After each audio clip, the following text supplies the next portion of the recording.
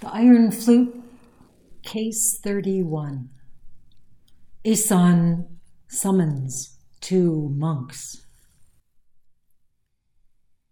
Master Isan sent for the treasurer monk, but when the monk appeared, Isan said, "I called the treasurer, not you."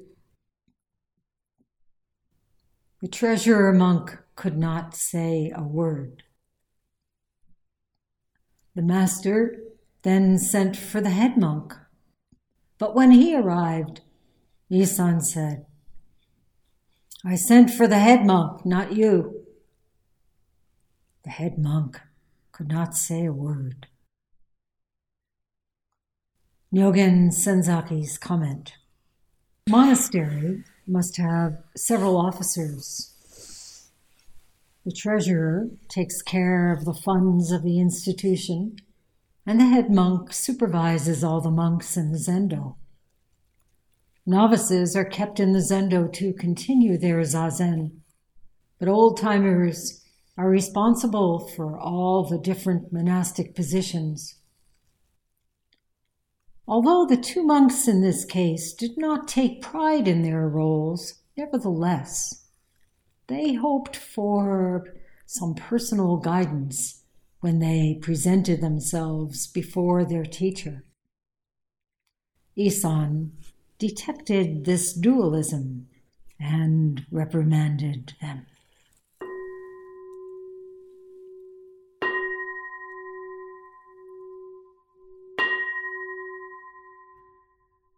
It's so good to be here.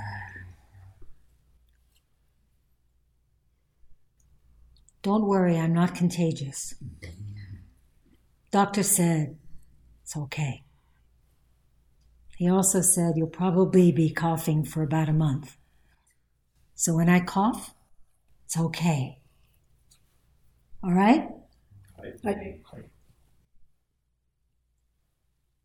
Having a serious case of the flu,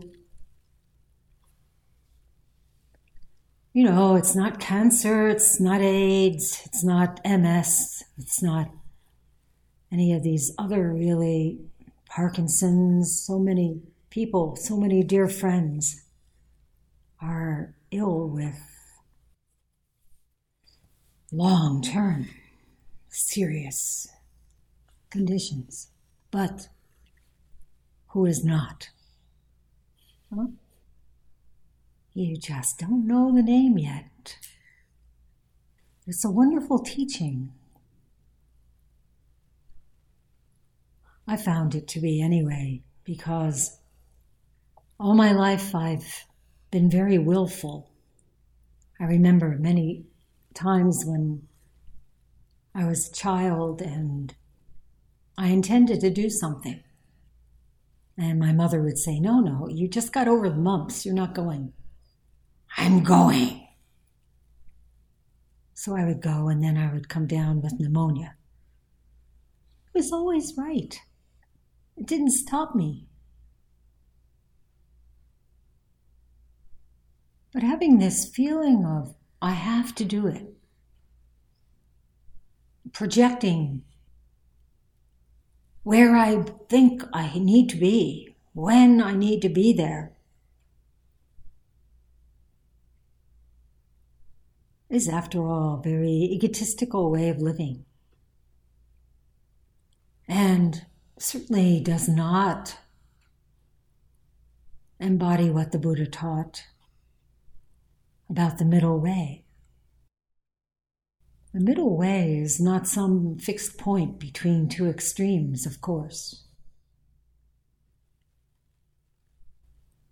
The middle way is flowing naturally in harmony in midstream, feeling the current, knowing how to accord with circumstances as they are, and as they are continuing to change. We can never say, okay, now I got it. Now I know what to do. That was then. So living with this great investigative spirit, what is appropriate behavior? What is the right direction to take? Knowing that too will change. Oh, it was a very strange feeling. Lying in bed, knowing that you were starting session and dealing with this feeling and dealing with this outmoded idea of where I needed to be. I needed to be right in bed where I was. And I really deeply came to understand the power of this practice that goes on and on and on. Certainly is not about me or any one of us. To enter the stream fully, giving oneself over to it with trust, tasting the strength of Buddha Dharma in everything. This strong support carrying us no matter what we are doing. This trust that builds day after day in session, depending on no one, interdependent with all beings. This is the truth that each one of us comes to find out. It's not a truth that's owned by Buddha Shakyamuni or Isan, Rinzai, Dogen. It's your truth. We're bathing in this truth. And the more we trust it, the more we find sustenance, the more we find ourselves able to openly offer to whatever the moment asks. I got here after you had your lunch and thought, well, I have about an hour. I guess we'll see what happens. What's happening? ¿Qué pasa?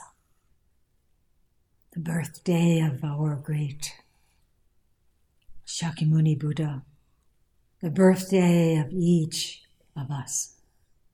As you know, the legend says that upon his birth, the baby Prince Siddhartha Gautama stood up,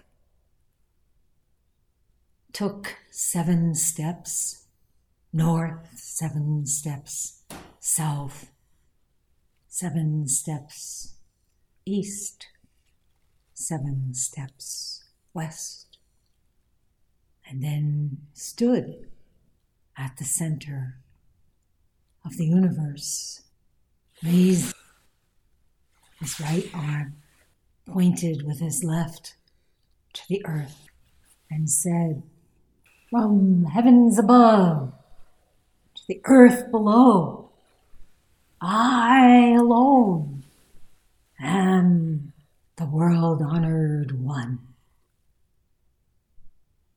Probably the first time you heard that, you might have wondered to yourself, that sounds a bit self-aggrandizing, huh? I alone am the world-honored one. But do you remember when you were born? Who here remembers? Who here has been present for a birth? And what did the baby say?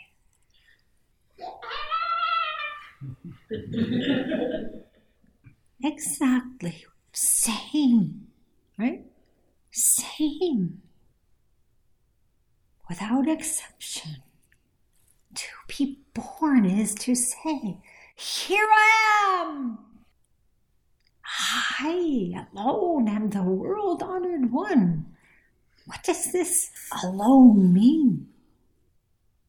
Never before, never after, and at the same time, this universal being born. All beings being born. Right here, right now. No separation, not even a hair's breadth.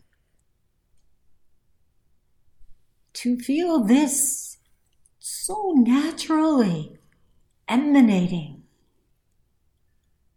fully present, nothing but this one. This one cannot be separated, all right? Not at all from any beings, any time, any place. And we all started out that way. That's why great spiritual experiences are often said to be born again, to be truly born, right? To meet that right here, right now, with full maturity, fully present for this incomparable, wordless, timeless, boundless. Everything we can say, we have to say less, less, less. So we have this birthright. Instead of original sin, we have this original I alone, and the world-honored one. Of course, as you know, we tend to go through all kinds of processes of education, and we learn the ropes of living as a so-called civilized human being, which usually means we take on the lessons of how to exist as a separated identity so that we can fully experience suffering. And of course, it's laden with all kinds of others, so-called others, expectations and assumptions. And we become very good at projecting how we should be so that we will be approved of by others, so that we can get ascendancy on the ladder of so-called success. And then we get to a place where we realize, all this has brought me is what? Anybody? Dis-ease. Dis-ease, another wonderful word for dukkha. Anyone else? A lot of self-condemnation starts to happen. And we seek a way out of dukkha. And someone says, try Buddhism. Buddhism is a way out of dukkha. No. Buddha didn't teach the Four Noble Truths as a way to get out of anything. So what is it? You know what it's like when you try to jump out of one situation and then you find yourself in another one and you think, well, this is going to be better, right? That turns too. Everything is like not quite what you thought it would be. And you try this and you try that and you go here and you go there. Distraction upon distraction. And what do you end up with? Confusion. Confusion. Which is another good translation of dukkha.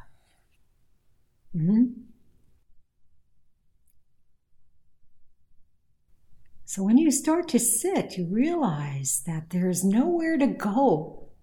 There's nowhere you can finally step out of dukkha. So where is this great liberation then? You might want to know. The promise of Buddhism. Anyone know? Where is it? How about right here? How about that radical yes to it all as it is? Right in the midst. Each one of us happily jumping, snatching, and running in our 395th lifetime as a fox. How good it is to be a fox when you are a fox.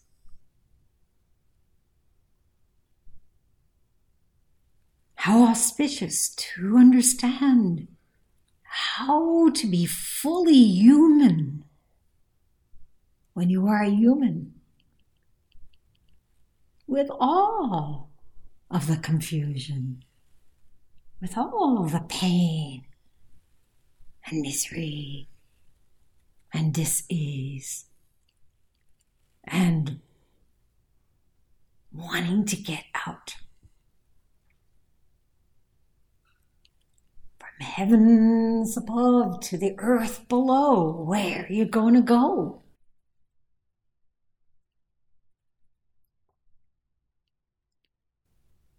So everything brings us to this point, this practice, this session, this day, this moment. Such fortunate karma we have to be here. And it's okay to feel, what the hell is she talking about? I don't feel fortunate. I feel miserable, tired, and in pain. It's okay. This is what we mean by fortunate karma. Right in the midst, there is this possibility, more than possibility, likelihood, more than likelihood, absolute conviction that you are Buddha yourself. And this is to be tasted deeply, deeply. In this case, Isan summoning two monks. What Master Isan was looking for was for someone who could present just as that baby Buddha did. He sent for the treasurer monk, Kongo-ji.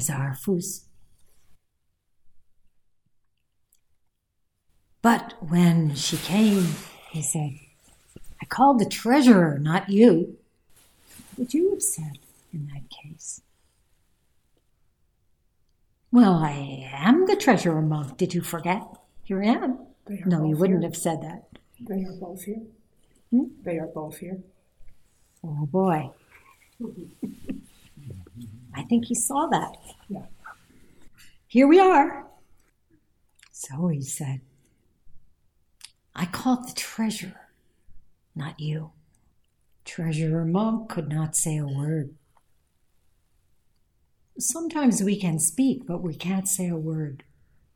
Master then sent for the head monk.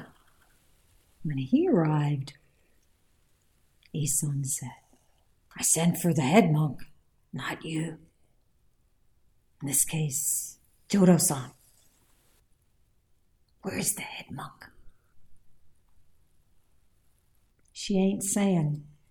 So many times I think we are summoned by our lives, called to make a response, direct response. And we may have some idea about what is being asked. We may have some sense of what would be appropriate. We may be carrying around some self-identity upon which we have also added the role that we have been asked to fill. So it does get a rather complicated. How did you put it? We're both here? We're all here. We're all here. And probably being summoned by a teacher, there may be some feeling of excitement. Okay, what's going to be asked of me? How can I help? What can I do? Or am I going to be examined in some way? Perhaps some trace of consternation or foreboding. In any case, how rare to be able to just appear. When was the last time you just appeared when you were called? Roju! Right. Just hi. We have to burn off a lot before we can simply respond with no trace. No trace going, no trace returning. Just. To be able to say, hi, here I am, is so different from, okay, now what do you think is expected? I wonder if it's going to talk about such and such, and maybe I can help with that. Has a question about something. And the thing is, as you know from your own lives, we just don't have a clue what the next moment is going to ask of us. The more we try to figure it out ahead of time, even in the 3 minutes that it takes to walk down the hallway to the meeting room, those 3 minutes are filling it to overflowing of conceptual garbage. It takes real courage to live our lives with complete and utter ready, no preparation. Just, okay, here I am. Of course,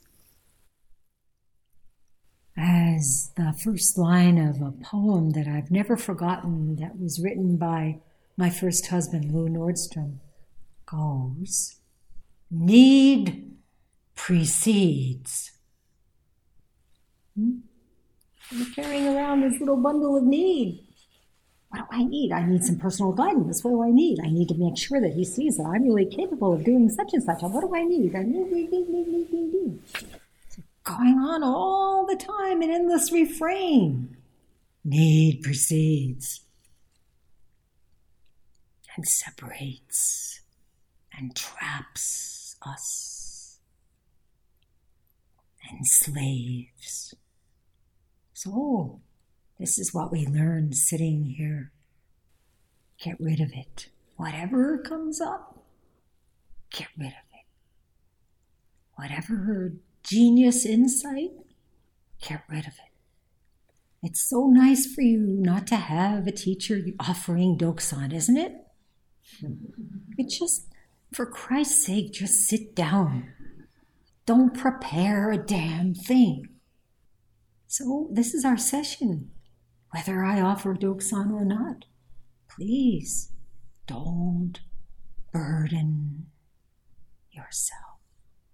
Come as you are.